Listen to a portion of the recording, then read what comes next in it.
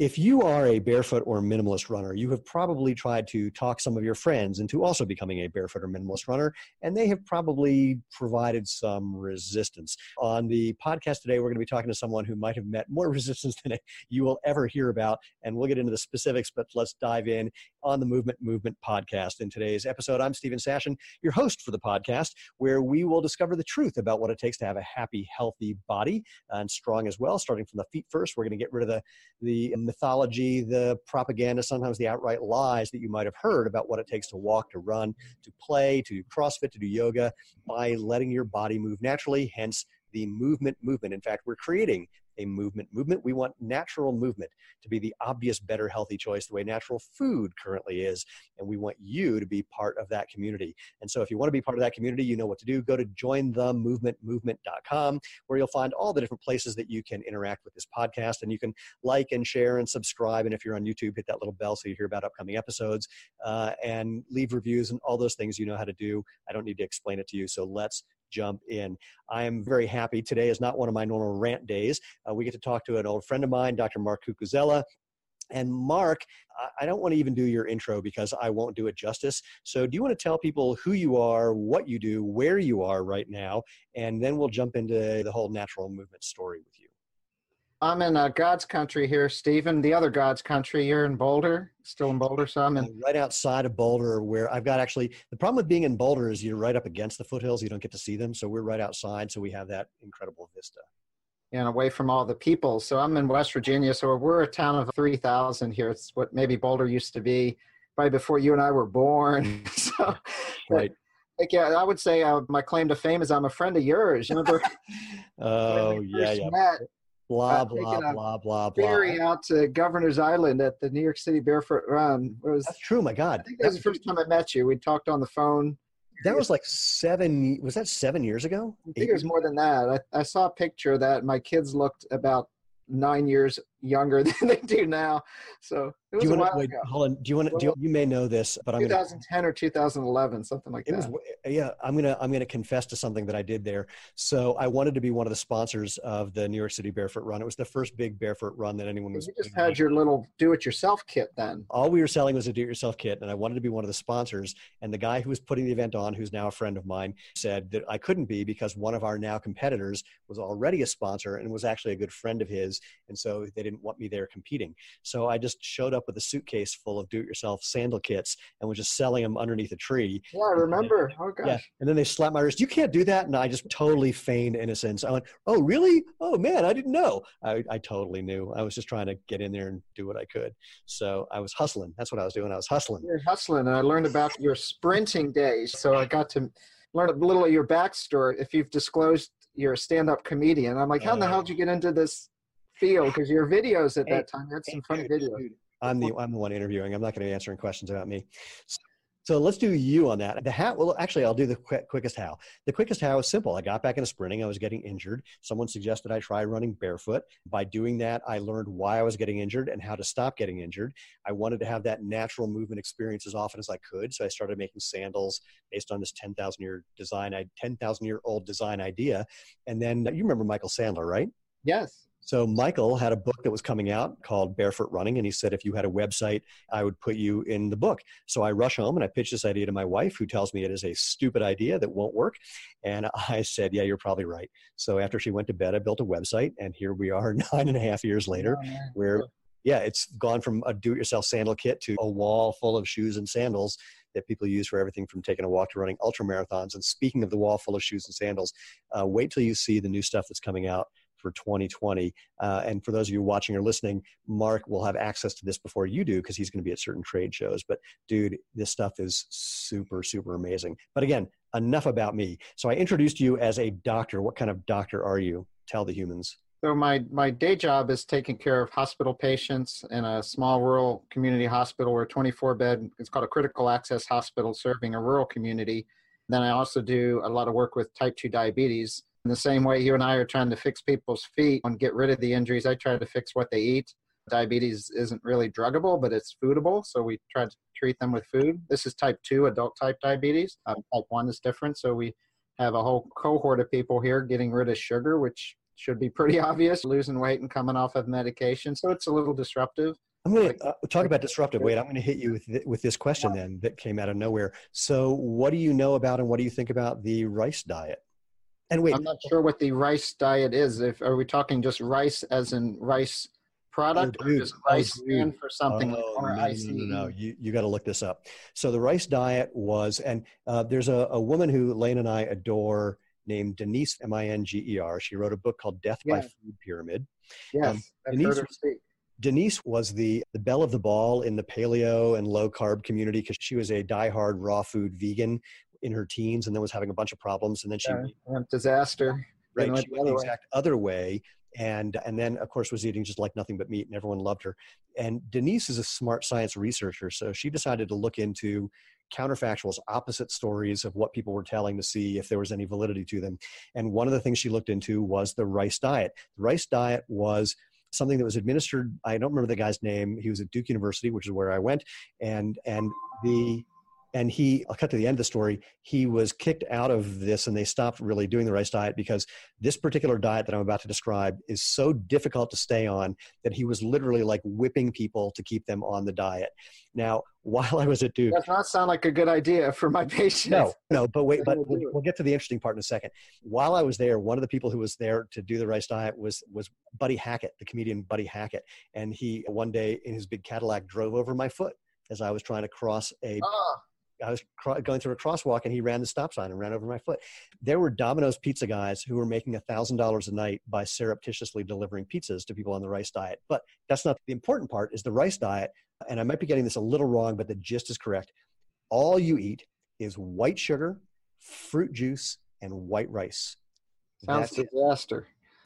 Yes, it sounds that way, but it was the exact opposite. It cured people, literally cured people like morbidly obese type 2 diabetics, cured them of diabetes, dropped them down into reasonable BMIs. People who went from 400 pounds to 150 pounds, kept it off, had no problems afterwards. And the fundamental idea is that it was basically forcing your pancreas to go, oh, geez, and start working correctly. But it's not, definitely not for everyone, really hard to be on. But her point, the point that she makes in actually a blog post that she did on her blog, and I don't remember the name, but you'll have to look up Denise to find it, is that she has this theory that what works for human beings when it comes to diet, especially when you need a big intervention for health reasons, is either going extremely low fat or extremely high fat.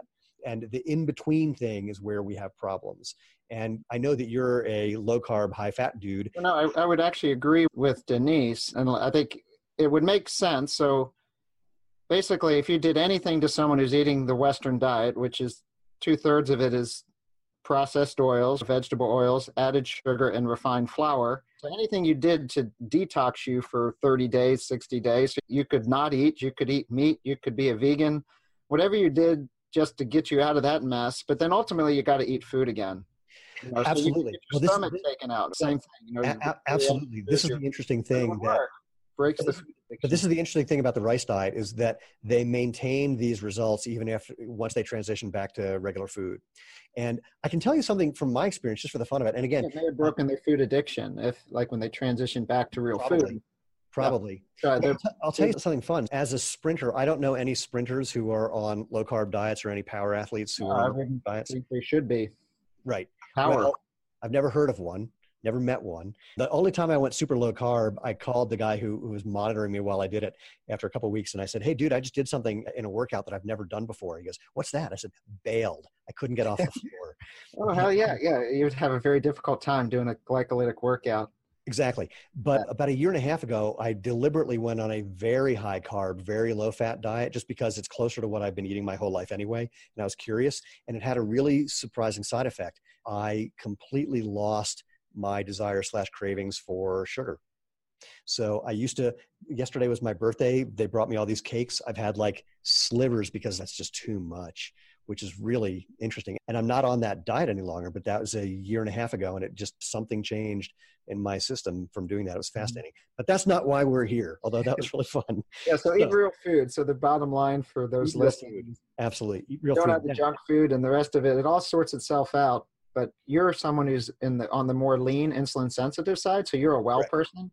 When you take people who I see are on the 6 spectrum, they're a little bit different than, you metabolize the sugar, Stephen. So they have to experiment a little different. They're already so far down the road of sickness. Their reset's a little bit tougher. But that's for another day. I got all kinds of I know we could do that all day long. Talk about more of the running stuff. And to that point, so your day job is playing doctor, but you have another day job as well, which involves the location that you're in right now. So would you tell the humans about that? Yeah, so this is part of my job too. So I do a lot of sports med, running rehab, gait analysis, trying to get people to solve their plantar fasciosis, resolve their running injuries. And we have a store here called Two Rivers Treads. We're at year 9 now, which is cool. So we were the first store, I think. There's none other kind of popped up on the radar. So we were the first store that really opened as a true natural footwear store, meaning when we opened was when you started your business, and we started chatting because we had no shoes with elevated heels, narrow toe box, structured shoes. So all the shoes that we opened with worked functionally with a human foot. So some were more minimal than others. So when we opened, I think Vivo Barefoot was around, Vibram was just starting to get on a rage, Newton Running was around, Saucony made a shoe called the Kinvara, New Balance made a shoe called the Minimus. Yep. And that was it. That was the wall. That was it. And then Lems came along. They used to be called Stem. So that was like the first lifestyle shoe. Yep. And then the sandals started coming along, Luna and you guys, Zero Shoes. So yeah, now it's all, the wall's full of multiple brands, and within brands like your spectrum, you got the boots and the lifestyle shoes and the sandals, but all built on the same principle. Well, one of the things that I've noticed, and I'm curious what your take is from the retail side, when you talk about the Kinvara, which is gone, when you look at the Minimus, which has changed from what used to be a good minimalist shoe to not, what have you seen from the retail side about how brands are dealing with the whole idea of true minimalism and how the general public is? Yeah, so I think everything, pendulums shift from one direction to another, and then they end up back in the middle where they should be. So when we opened our store, not everyone was convinced the world should be super minimal, and I wasn't either. A lot of people do need some protection, but everyone needs to strengthen their foot. So the Kinvara had cushion, Newton had cushion. Some folks are dabbling in Vivo Barefoots, which had a shoe called an Evo, which had no cushion. Minimus had a little cushion. But you see where people are and what their goals were. We never put people coming out of a big, bulky Asics Tiger into a 5-finger. That would be silly to do that. And I think that's where people had trouble. I'm gonna pause there because this is a conversation I've had with Irene Davis as well, and Irene actually will put someone into a shoe like ours right away, except that she'll do it after they've done a bunch of strengthening and a bunch of other things first. Exactly, do it correctly. Yeah, that's it. And my argument again, I did an episode about this, that the whole idea of transition shoes is just complete nonsense. It was made up by companies who weren't going to go to a true minimalist shoe, and they wanted something to sell. They wanted to capitalize on this idea, so they made up this concept of transition shoes. And from my experience just now with hundreds of thousands of people, if you do, you can make that switch directly, but you just need to build up slowly and I don't want to say intelligently, you just need to be paying attention rather than just, I'm going to put on a new shoe and away we go. This is in fact, this is kind of begging the question that I asked you, is that one of the things that I noticed is that some of the bigger brands, including Vibram, they positioned the whole idea of natural movement as just put on this new shoe, you'll be fine. Everything will be great. You need training. Exactly. So what you're saying there is actually really important. So the people that I would do exactly what you said. So the people that were broken, ran horribly, shin splints, stress fractures, I would get them to try to run completely barefoot on the street. Yep. Not a lot, 50 meters. That's the only way to really retrain the gait. But then say you had someone who came in who was an efficient runner already, wasn't hurt, was in a big bulky shoe and preferred a little cushion. Sure, they just pick what's comfortable. But if someone really had injury issues and wanted to fix those injury issues, you can't just put a transition shoe on and hope it all goes away. Yeah, they really need to. That's how I discovered it too. You've seen me running. I've run barefoot on the streets, and it teaches you something every time you go out because your feet give you messages. So, and then you see, what does the person want to do? Not many people are truly willing to they're all type A, Stephen. They okay, I know you've had 8 stress fractures in the last year. I want you to run 15-minute miles barefoot. As slow as it makes them crazy. This story, look at you like you're crazy. Then they do it. Right. And then, oh my God, this works. It's funny. The story that I used to tell, I haven't told it in a long time. I'm just blanking. It's been so long that I'm blanking on the name of the woman. It's a couple here in Boulder, and they're both Olympic distance runners. And when she had, I think, 2 kids, maybe 3 kids, and then after having kids, like went back and became an Olympian again. And when she was pregnant, some people like keep working out when they're pregnant. She just couldn't. She would just take the whole time off. And after she would have the baby, she would get back into training again. And the first month was just walking. And then the second month was walking interspersed with really slow, long distance, not even very long. And it would take 9 to 10 months just to get back up to speed again. If this is what an Olympian does to get back up to speed, why do you think you can do it way better, faster, different? And people just think that they can make these massive changes instantly. And granted, there are a couple of people who do, and they just ruin it for the rest of us. But it is amazing that people are, the lack of patience is fascinating. I've been doing it wrong for my whole life, but I should be able to figure this out instantly. It's like, Yeah, and we really try to teach patience similar to folks who need to lose weight. They need patience and do it correctly. But that was probably Kara Goucher, up there with Adam Goucher, because she lives in No, it wasn't Kara. It wasn't Kara. It was all the Olympians live up there. I know, dude. When I go to the track, ligaments too. After pregnancy, all the fascia is loosened. Right. Just that easy, slow jogging versus walking, you're training that spring again, but adding very low stress, so that adaptation. But then when they finally decide to dial it up, the fascia is ready to go and they won't get hurt. So that probably does take a year, I would guess, after delivering a baby to get everything back to normal tension, like for fascia, because it's all detensioned. Be an interesting research experiment. Like, when is the fascia back to the point that it could take the stress that it did prior to pregnancy in the same way? That is, I don't know. And I wonder if it could be accelerated with something like prolotherapy or anything where you're just healthy diet, eat bone broth, stuff for your collagen. I don't know. Interesting. One of the questions in this same vein, what was your experience, and also what's your take? Let me try this in a different way. One of the things that really put a crimp in the whole idea of natural movement was, of course, when there was the class action lawsuit filed against Vibram because they made an unfounded medical claim saying wearing these will make your feet stronger, which there wasn't some explicit study that showed that, but there was enough dots you could connect where obviously if you're going to use your feet, they can get stronger. If you don't, they get weaker. And there actually are studies now showing that, which is interesting.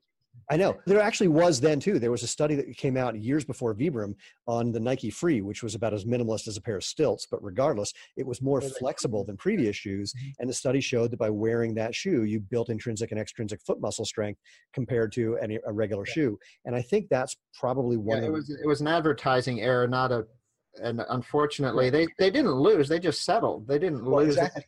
No, I never said they did. They weren't wrong. They didn't lose, but the media took that in a way that was completely opposite. And it was like a minuscule amount. I forgot what it was. It was $3.75 million after about a year and a half. And so it was absurd. And my theory, and I talked about this in a previous episode. Nothing in a lawsuit for a major company. Pennies. Well, yeah, the toning shoe, the claim that if you wear these toning shoes, it's going to make your butt look better. I think that case settled. It was Reebok, right? Yeah, it was settled for $120 million. So whole different game. But regardless, I'm curious. Obviously, I now know what your take is on the case itself. But what did you see, again, since you have a retail-facing presence? What did you see as a result of that, and how have you dealt with that? Because people still bring it up. Yeah, it didn't really affect our business, Stephen, because we just as we were chatting, we just basically try to teach people how to run, and I could explain to people that, and I'm out here in West Virginia, so people aren't following the Google search minimalist blogs. They just come in and want to get in a shoe, and they don't come in. What's nice about being here is I don't think I've ever had because we're not like in suburbia running culture where no one's come in and said, I've always worn Asics or I've always worn this. They just try on shoes. They're not so brand wedded. Yeah, and maybe, I don't know, someone said this, trust me, I'm a doctor or something. I've seen that on people's shirts. And for some reason, our staff here, they're very well trained, highly educated staff. And so we take time with people. We listen to them. We look at their feet. We show them where their problems are. They try shoes on, and if they don't like it, they can bring it back in 30 days. So I think that's how it worked. It didn't really affect us at all, because I think what we were doing was right, and it's no different now than it was 9 years ago, because this is all just the basics. It's interesting. The work on your posture, work on your gait, slow down, don't train so hard. Oh my God. I try to get runners to take one day off and do some strength training, and they act like I'm telling them I want to sell one of their children. Yeah, and I do my strength training, and we have kettlebells here in the store. Heck yeah, learn all that. Have you seen, I made a video. I'm going to have to point you to my favorite new exercise device. We have one here in the office. Yeah. It's called the K-Box. It's an eccentric flywheel device. Have you seen one of these? No. Oh, super cool. Would it be cool for my store? We're always looking for cool stuff. Oh, it would be very cool in the store. We'll talk about that after we get off the show. Yeah, it's super cool in the store because we'll get into that. That's a whole other. If it fits in your backpack, you take it. Not quite, but it fits. Quite. It fits in the back seat of your car and gives you all the resistance you could possibly need for all the exercises you would want to do. Man, I'm in. Let's talk. They're super cool. We'll talk. On to other things. So one of the other things that I know you do, rather than just asking you about this, and this is the teaser that I did at the beginning of the episode, you have done a bunch of work so let's back up. Not only are you a doctor, but you have military credentials. Yeah, just retired after 29 years. Congratulations. Air Force Doc, and I know that because your email has that built into it. One of the things that I know that has been a big concern / mission of yours is to get people who are in the military, for whom running is a big deal, to do that safely, more effectively, more efficiently, with fewer injuries. Can you chat about that? Yeah, and actually I just wrote a book. It came out last year called Run for Your Life, and that would explain the whole story. But yeah, injuries in the military, whether it's Air Force, Army, Navy, Marines, the musculoskeletal injuries are huge, costing the taxpayers, you listening, billions and billions of dollars of direct cost of the care and lost duty days, early retirements, disability payments. And it's all self-inflicted, meaning if you go to combat and you get injured, that's the cost of doing business. But if we're supervising you being hurt, doing physical training, we call it PT, physical training, but most of these injuries are happening under supervision of cadre leaders, fitness trainers. So it's broken. And I went on a 6-month assignment. They assigned me, left my job for 6 months to dive into the fitness test, the failure rates, the injuries. And, I came into that with some hypotheses, and I learned a lot of new things because I wanted to just throw everything away that I thought was true and look at people. I traveled 50 bases. But I describe it in the book, but it's all the basics of what we teach here: slowing down, aerobic development, proper form. We're still working on the shoes, and we're getting really close. I have a good colleague down at Basic Training. So now we're looking at getting a neutral shoe with a little drop and a little bit of cushion and lightweight. So we are close, because the military still gives these 18-year-old enlistees this big 15-ounce bulky trainer that's posted, and you would hate it. I couldn't run a step in the damn thing, and we wonder why they hate to run. This is the thing that I was teasing at the beginning. I mean, you would think that given the literal and figurative cost of all of these injuries, that the military would be highly motivated to make a change for something that works. Now, I'm going to throw out a quick thing. I know that Irene Davis, who's a mutual friend of ours, who's a doctor at Harvard, Irene was she's great. Irene was trying to get funding for a study through the military to see if switching to minimalist footwear would be helpful, and they wouldn't give her grant money. It's like, why wouldn't you want to spend a couple of dollars to find out something that could be better for people, and they didn't do it? So again, you would think that they would be highly motivated to find better solutions, but that doesn't seem to be the case. You would think. This is how it is really, I think, in any institution, whether it's in healthcare, large hospital systems, the DOD, the U.S. military. Is changing institutions is very difficult. What does it take for an institution to change? I think that's the unanswered question. So if you take million Army troops that do this way, and this is the way it's always done, for that kind of big, it's like turning a school of fish.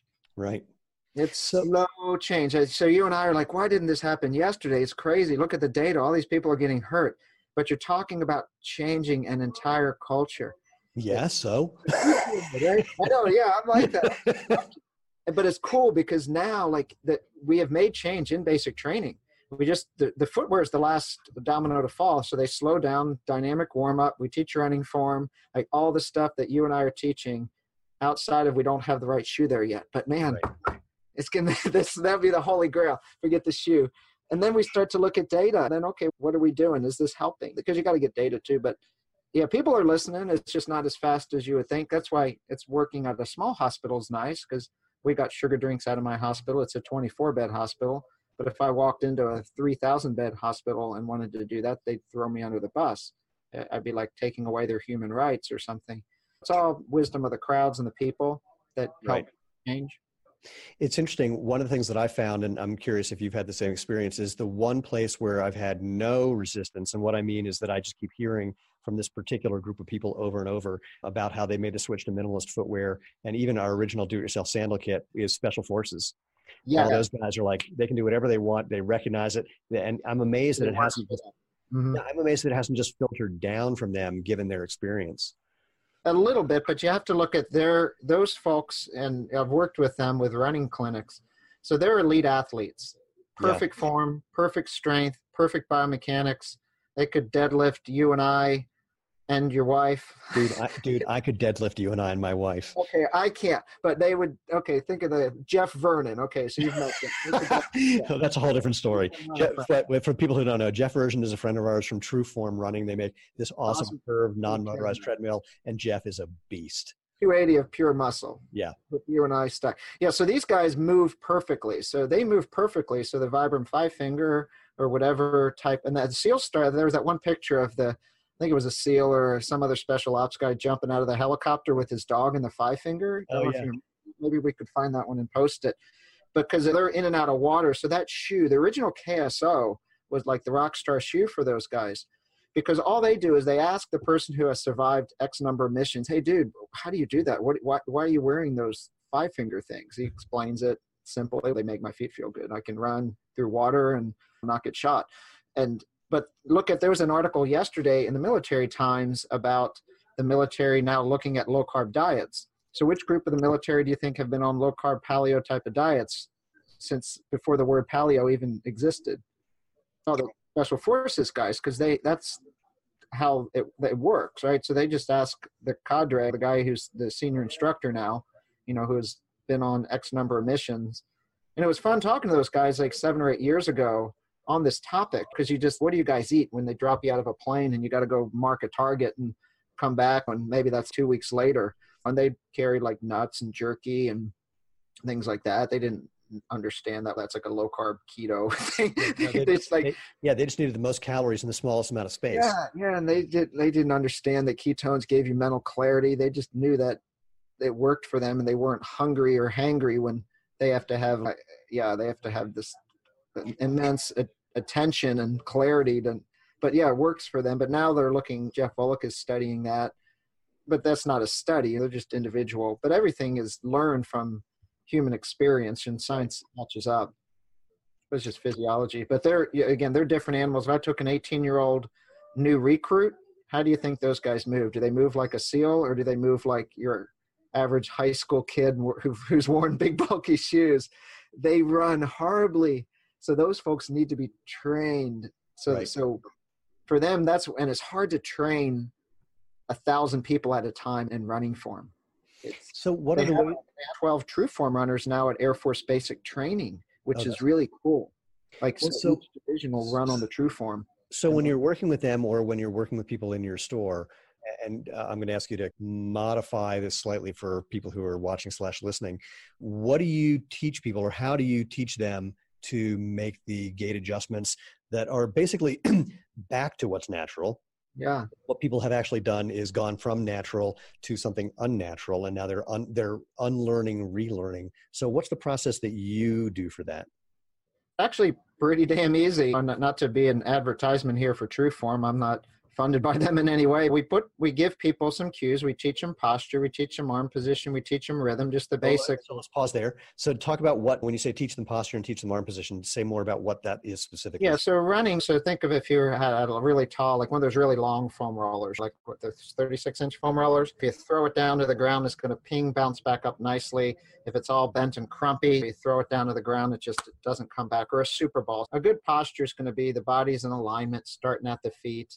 Jumping rope. So think of if you were to jump rope as effortlessly as possible, you don't want to burn calories jumping rope. Just imagine you had to jump rope for 2 hours. What's the most efficient position? And you'll find it, but it's just tall. And a lot of people are in that back seat because they've been wearing heels. So they're in that kind of shoulder back position. So we teach them to compensate a little bit forward, which feels weird, but they have to feel that. So teach them the basics of posture.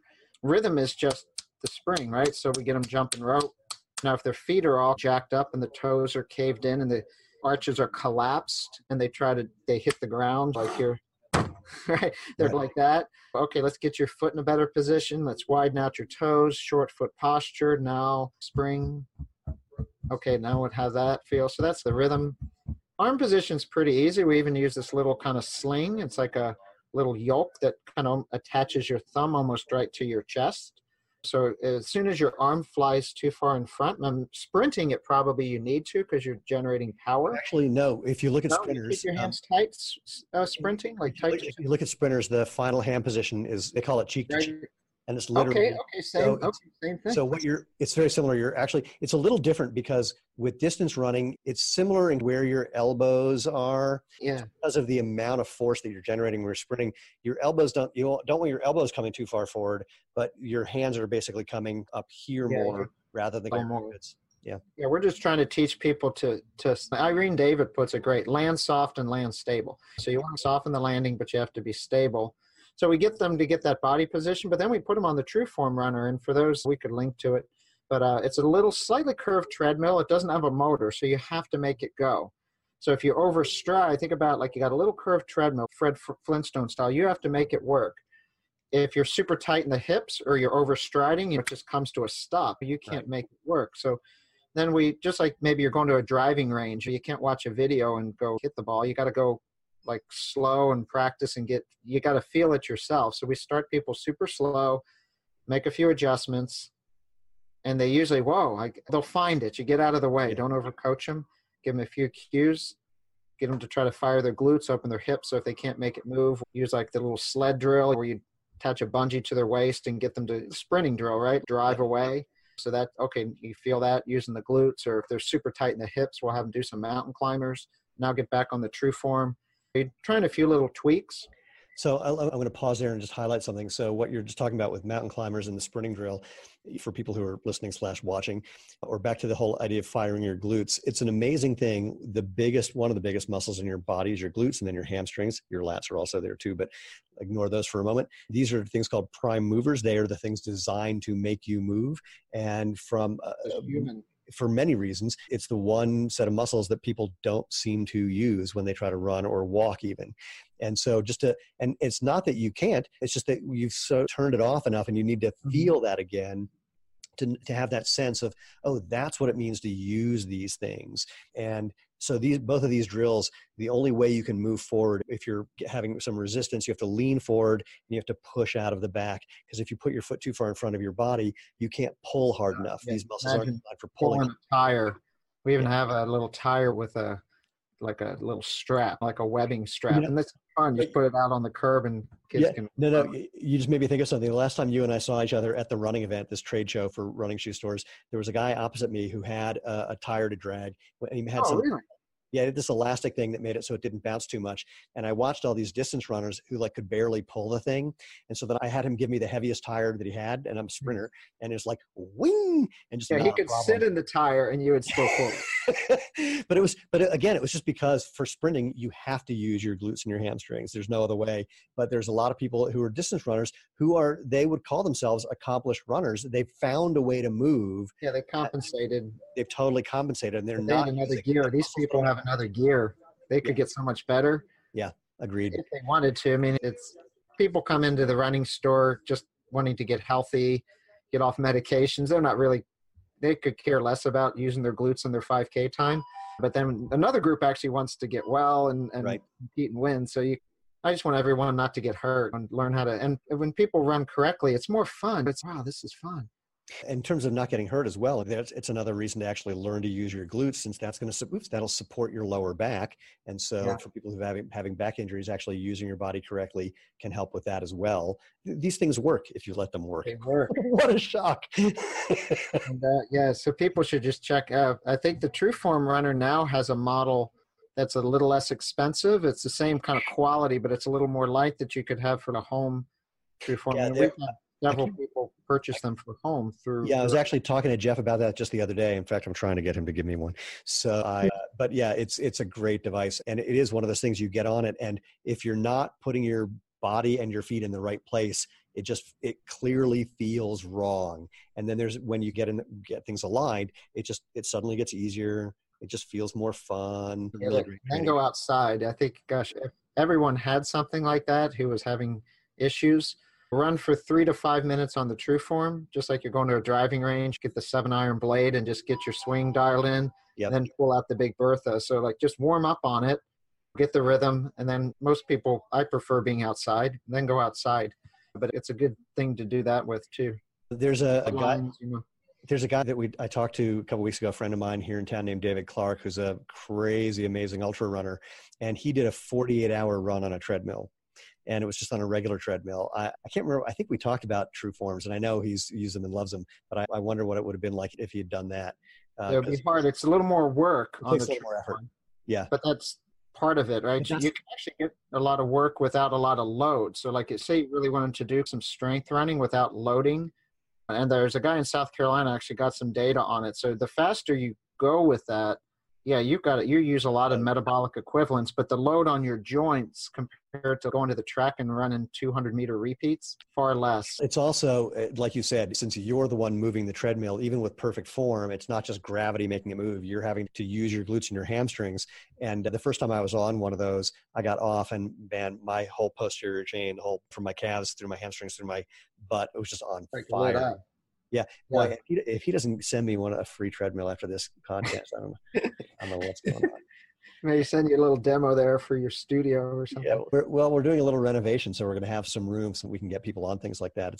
We're really excited about that. Anything else that you want to add? Trade some shoes. Dude, he's already got 5 pairs of my shoes. Okay. So that's the easy part. 16 or something crazy big like that. We'll think of something. Anything else that you can think of in terms of just the tips and tricks for getting started with really starting to understand and experience natural movement? Yeah, so the other thing, if you're not afraid to do it, and I don't think anyone should be, so we've got this beautiful, smooth sidewalk right in front of the store. They just did a whole streetscape thing. It's part of the reason we moved our store here from our past location.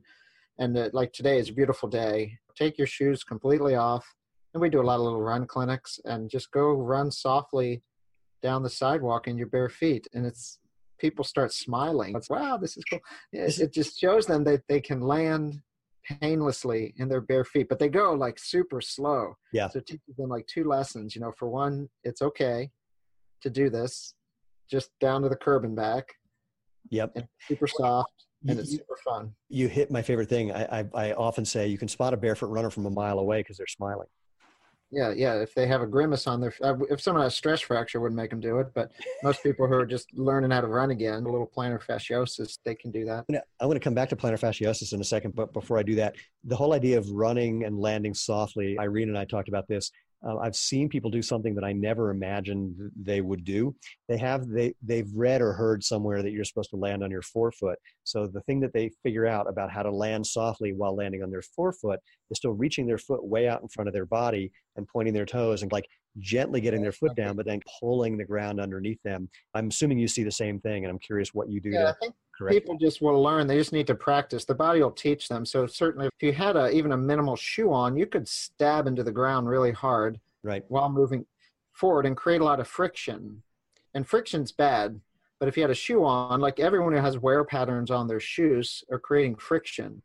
But if you take your shoe off and say imagine we're going 10 minutes a mile or something, and you're going forward at 10 minutes a mile, and you stab your foot into the ground going forward, you're going to leave some skin on the pavement. But if you gently just let that foot land softly and just get a little bit of push back, you're bringing it back at the speed you're going forward.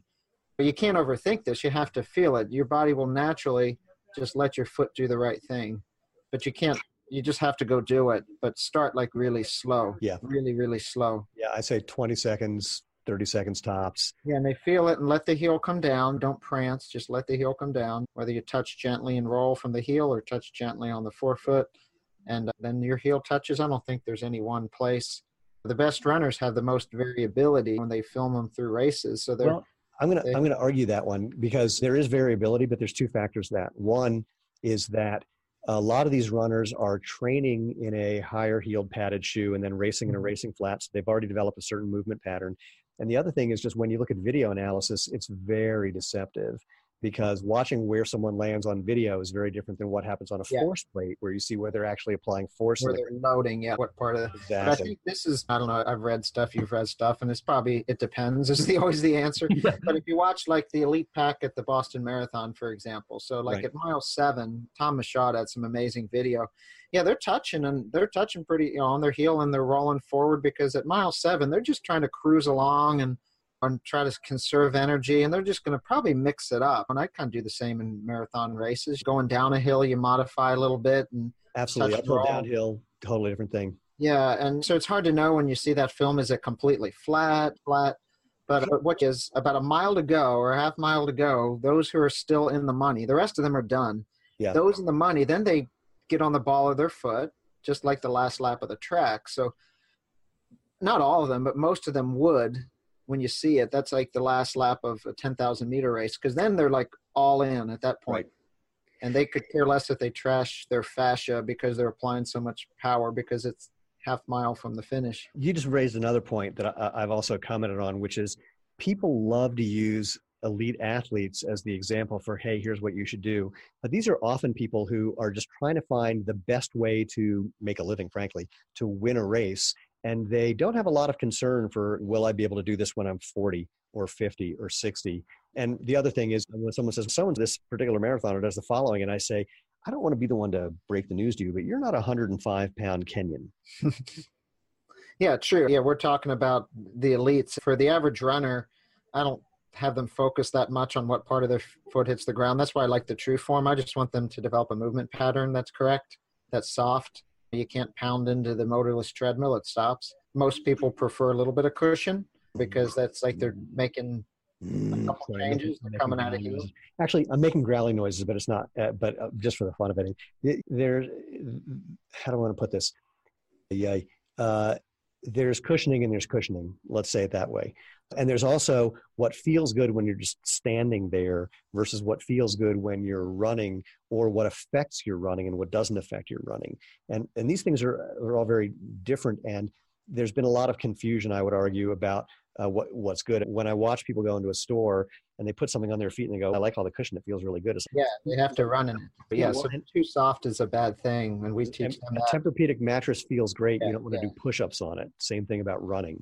We actually have people stand on an Eric's pad, which is super soft, and they're like, oh, this feels good, but how would that feel at mid-stance? Yeah, it doesn't work.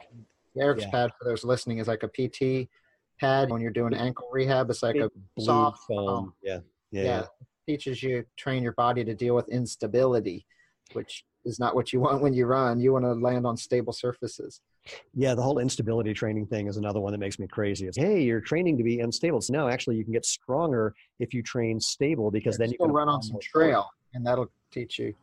Yeah, honestly, exactly. But this maybe this is good for business, Stephen. But to be honest, but most people don't want to buy 2 pair of shoes. I don't know why. They go buy a racing bike, a training bike. They all buy all this other crap. Shoes are inexpensive, and like yours last 5,000 miles.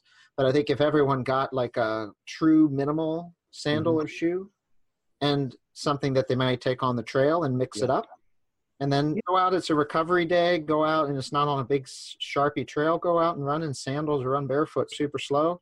And then the next day you want to load it up a little bit, and you just want to, I mean, no kidding, you want to pound the ground a little bit, put on something with a little bit of cushion, whatever your preference is. This is something Irene says as well. It would help them. Irene says, look, if you're going to be an overstriding, heel-striking runner, get some cushioning under your heel. I don't recommend that you stay that way, but if that's what you're going to do, then do it. Yeah, then have, and Golden Harper, I like how he explains it. You've got 3 feet of spring, which is pretty much your hip down to your arch, or an inch of cushion. Right. What do you want to utilize? Yeah. My version of that, I say, so which do you think is going to be more effective? A piece of foam that starts breaking down immediately upon use, that is basically tuned to a particular weight and speed of which you are neither, or an almost instantly, infinitely adjusting spring-like mechanism that evolved over a very long time to handle pretty much anything you could throw at it. The latter. Yeah. I'm in for it. I'm 52, and if I got what's that? I know yours, shit, but I'm a distance guy, so I've got like 120,000 miles on my legs, or even more than. I'm a sprinter. I've got 120,000 tons of force on my legs. Yeah, hell yeah. It was probably pretty equal when we added up, because you put 9 Gs on your frame. How many steps are 100 meters? For an elite athlete, for Olympian, 41 to 43. For me, Sorry about that, sneeze. I think I was somewhere around 48 the last time I checked, but I'm not sure. And that doesn't seem like much, 5 or 6 steps, but it's everything. Yeah, it's high intensity plyometrics, single bound for 10 steps, one like bound. Most people would trash themselves. It's completely insane, but I can't think of doing anything else. So backing up to your comment of plantar fasciosis, which most people think of as plantar fasciitis. So would you do me 2 favors and talk about why you say osis and not itis? And also what, from a natural movement perspective, is the way that you talk to people who come in presenting those symptoms for whatever they're going to do to deal with that? Yeah, so itis, just going into medical terminology, means a true inflammatory condition. And most of those things are going to either be infectious or autoimmune. For example, something like rheumatoid arthritis is an autoimmune attack. You've got hot, red, swollen joints. There's actually active damage going on. So an osis is more a degenerative hit and repair type of process. So most back disease is degenerative. So there are occasional things like discitises, which are infections or things like that. But so most plantar fasciosis is degeneration, thousands and thousands of steps and micro tears in the plantar fascia, and it hurts. The repair process becomes dysfunctional, but there's no active attack on it by your own body's immune system or infection. So it's an osis. Doesn't sound sexy.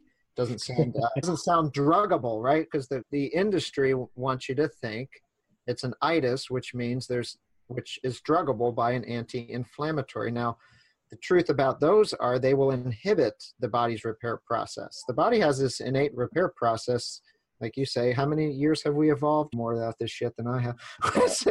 How many hundreds of 5? That's all I got. I don't know how many zeros of years. Okay, we've evolved with a pretty damn good reparative. A lot. You cannot treat a degenerative injury. You can't treat it to make it repair faster. You can only support what's going on and reteach it while your body repairs itself. So people think you can treat these injuries, like you take something, you inject something, put some magic widget, and it's going to heal faster. That's absolutely not true. Ice it, hot tubs, nothing will make it heal faster. That's just the way it is. Drugs will make it heal slower, and they have their own list of side effects. So when I was in college, to share a story, so we all were broken. I was running in college, and we took all these anti-inflammatories and aspirins. And it was like my freshman year, and I'm wondering, behind you is a white wall. And my roommate looked at me one night. He says, "You're looking kind of pale. Are you okay?" And I said, "I don't know. I feel like shit. I'm like, can't keep up in practice anymore. And I got this stomach ache. I don't know what it is. I just felt like shit. But, you're a knucklehead 18-year-old in college." And he calls his dad, who's a pharmacist. He says, "Yeah, my roommate doesn't look too good. He looks pale." And his dad says, "Is he taking any medicine?" And he asked me, and I'm like, "I'm not taking any medicine, but they give me this stuff at the trainer's room." And they asked me what it was, and it was like some kind of ibuprofen-y thing. And he said, "He better go down to student health." And I went down there. My hemoglobin was 6, which is a third. So I'm like I'm going to practice with half to a third of my blood volume. But at least I was like, oh, at least I'm not like psycho or something. Right. So that was my last. And then they did the upper GI, you swallow the chalk, and I had like hundreds of holes in my stomach and duodenum. Oh, man. And that was a rough year. I lost all the iron, and yeah, it took a while to get back to just feeling well again. You've lost, because it took a while to lose all that blood, but yeah, I see the hospital pay, but that's another. Just don't take ibuprofen if you're listening. And if you're taking ibuprofen for a running injury, don't. Repeat that. If you're taking ibuprofen for a running injury, stop right now. It reminds me, when I lived in Manhattan from 1993 to 83 to 93 roughly, and I lived right around the corner from a health food store, and I was in there every day, and there was these 2, I now say young guys, they were in their 30s, they were older than I was, who ran this health food store. And one day I'm checking out, and they had some packet of some supplemental thing sitting on the counter by the register, and I was looking at the ingredients, more energy, more vitality, more whatever, and I'm checking it out, and one of them slaps it out of my hand, and the other looks at me and goes, "You don't need that. You need a nap." And it's the same thing for runners. What can I take for this? Time off. Time You, off and yeah, sleep. Sleep is yeah, powerful. you Yeah. need to rest a little bit. So when people have a fasciosis, and anyway, I did a thing about plantar fasciitis and Maybe the itis. ebook. Yes, share the ebook out. We did in a previous podcast, but there's a story that I tell of a guy who said, well, I've had plantar fasciitis for 20 years. When you can't have an inflammation for 20 years. That doesn't work that way. So what do you say to people, or what do you do with people when they come in presenting plantar fasciitis symptoms? Say that 10 times. That's better. You look at their feet. Slow. That's the victim, but what's going on? If they have, we use a ton of correct toes, because if you have a hallux valgus, which is the big toe pointing in, when you, your foot's just going to roll in, and that puts a lot of shear stress on the tib posterior, and which is the muscle that acts as a sling on the inside of your ankle. So years and years of constant stress. So that muscle is going to become dysfunctional. So when that muscle is not firing correctly because it's overstretched and overstressed, the plantar fascia is going to take the load. So trying to get them into a neutral foot posture and aware of that. We use an insole. I love this insole called Barefoot Science. And it's not a support, but I don't know, I think you've seen those. It's oh my God, they're magic. They're like little, it's like a 3/4 insole, but it has a little pod that sits under your arch, almost like a metatarsal pad.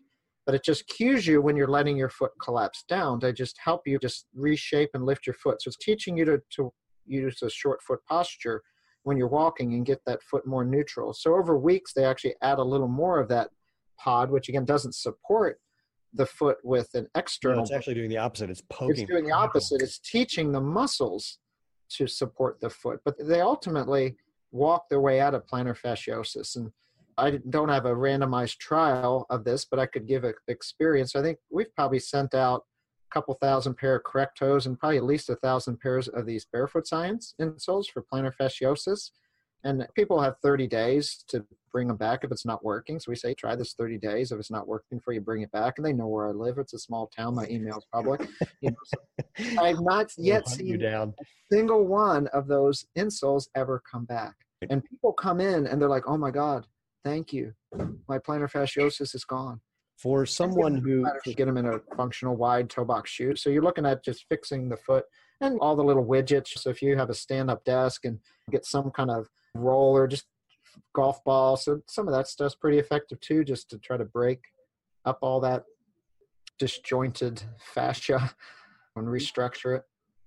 So for someone who wants to try and start doing something today, other than what you just said of standing up and getting a golf ball under your foot, for example, either they're not going to order some other gadget like Barefoot Science. I don't mean to use the word gadget in a derogatory fashion, but if they want to start doing something today, either just around their house, what else would you recommend? I think they have to look at their own foot and have some awareness. If they have a collapsed foot, then they're going to have to train their foot to be in a more neutral position. So it really varies, I think, person to person, because they could have a tight heel cord. So we see a lot of people. Saw someone in here yesterday who was having plantar fasciosis, trying to get down into a deep squat. She couldn't even get close because her Achilles, calf were so tight. So if that's super tight, if you can't get down into a deep squat and you want to go run hard, I think you're going to be a setup for plantar fascia or Achilles. You go run easy, but if you try to load it up a bit more, you're gait too. So not that you're preaching to the choir, but again, I did an episode about plantar fasciitis, and you've said the same thing I said. But to that point, in fact, if people find that episode, some of the references that we're making, I pointed to there, so that'd be useful. How do I want to put this? One of the things that you and I have talked about over the years is trying to get together or put together some sort of organization, an umbrella organization that would be able to communicate the real value of natural movement. We're up against a lot of propaganda, a lot of marketing from companies that are worth billions and billions of dollars who have a vested interest in not letting people think that natural movement is even possible. That's my way of putting it. What do you see as the way that we can turn this screamingly obvious idea that your body works if you let it into common wisdom? I'm looking at our new Dalai Lama, right? I'm staring right at you. Here you go. You're the dude. So you and Ray McClanahan, and I just think you guys have such an amazing fund of knowledge and communication. So Ray McClanahan has developed correct toes, Irene Davis, and to be able to communicate to people like you videos and social media, education courses. I teach CME courses, which are continuing medical education. Ray has now a series of seminars geared to healthcare professionals. And it's cool. So I get invited now to podiatry meetings to talk about this. When I used to be a foil, they bring me in as someone to throw things at just to have an interesting argument. But it's nice. You just present the science in a humble way. And I can't do that humble way thing. I can't do that very well. yeah, you're doing people's faces, but you could tone it down if you had to go speak public in front of Not a lot. Not very much. Hold on. So maybe you're not the guy. Wait, last year at the American College of Sports Medicine, I was on this panel discussion against some guys from Brooks, and Adidas is one of the sponsors. I listened to that one. Yeah. Suffice it to say, I was not invited back this year. Really? And Tony was on there too. Tony's a little more diplomatic, but he's another really good spokesperson. No, Tony, this is Tony Post from Topo Athletic. I'm formerly the CEO of Vibram. And no, Tony is definitely more diplomatic. And if you watch the video of the two of us, and if you're listening, you can find it at zeroshoes.com/ACSM. That's M as in Mary at the end. You'll see there's times. How did they let you in the first place? I'm surprised. I know. But there's times where I say something or do something, and you can see Tony, he knows that what I'm saying is true, but the way I'm saying it just makes him very cringy. He's no, just you have to like be respectful. And say, well, this is how I see it. Well, you may be right, but you always have to. I can only do that for a certain amount of time, and then I just lose the ability to do it. You lose it. Yeah. You need folks like you in the game to make it fun and disruptive, and then Tony's a little more diplomatic. He's a lot more diplomatic. He basically, the difference between me and Tony is Tony has way more friends in the footwear industry than I have. So he's trying not to upset his friends. I don't know these people. And yeah, and even more than that, to not be glib about it, there's ways of being diplomatic, and there's times where I can do that, but it also just frankly infuriates me. I don't like it when people make money by lying to other people. I don't like it when people are doing things that they know are not good. I know, I'm not going to mention names.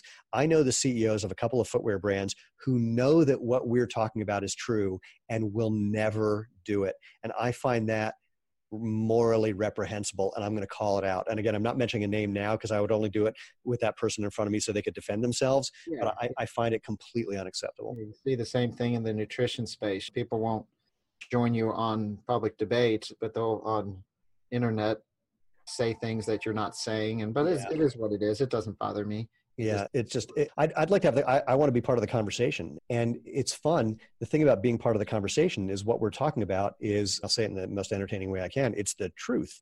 And so you become really invincible when your back is against the wall is true versus something that's just a theory or philosophy or something that's really easy to disprove. And then you just watch people and see how they respond to it. And I understand why they don't respond well. I just don't think that's appropriate. Well, I got a hard stop at about 4, so I've got to do the same. Let's use that as our way out of here. Mark, first of all, thank you so much. Secondly, if people want to get in touch with you and for any reason, obviously, Two Rivers Treads, and it's tworiverstreads.com, I'm assuming? Yeah, and my book, Run for Your Life, the website is runforyourlifebook.com, and we've got a lot of videos of all the things we talked about. In fact, there's on the shoes and the foot. In fact, people ask about what does it look like to run barefoot well, and one of the things that I often do is point to videos of you running barefoot because you've got impeccable form and you're actually running at speed barefoot, which most people don't think is even possible.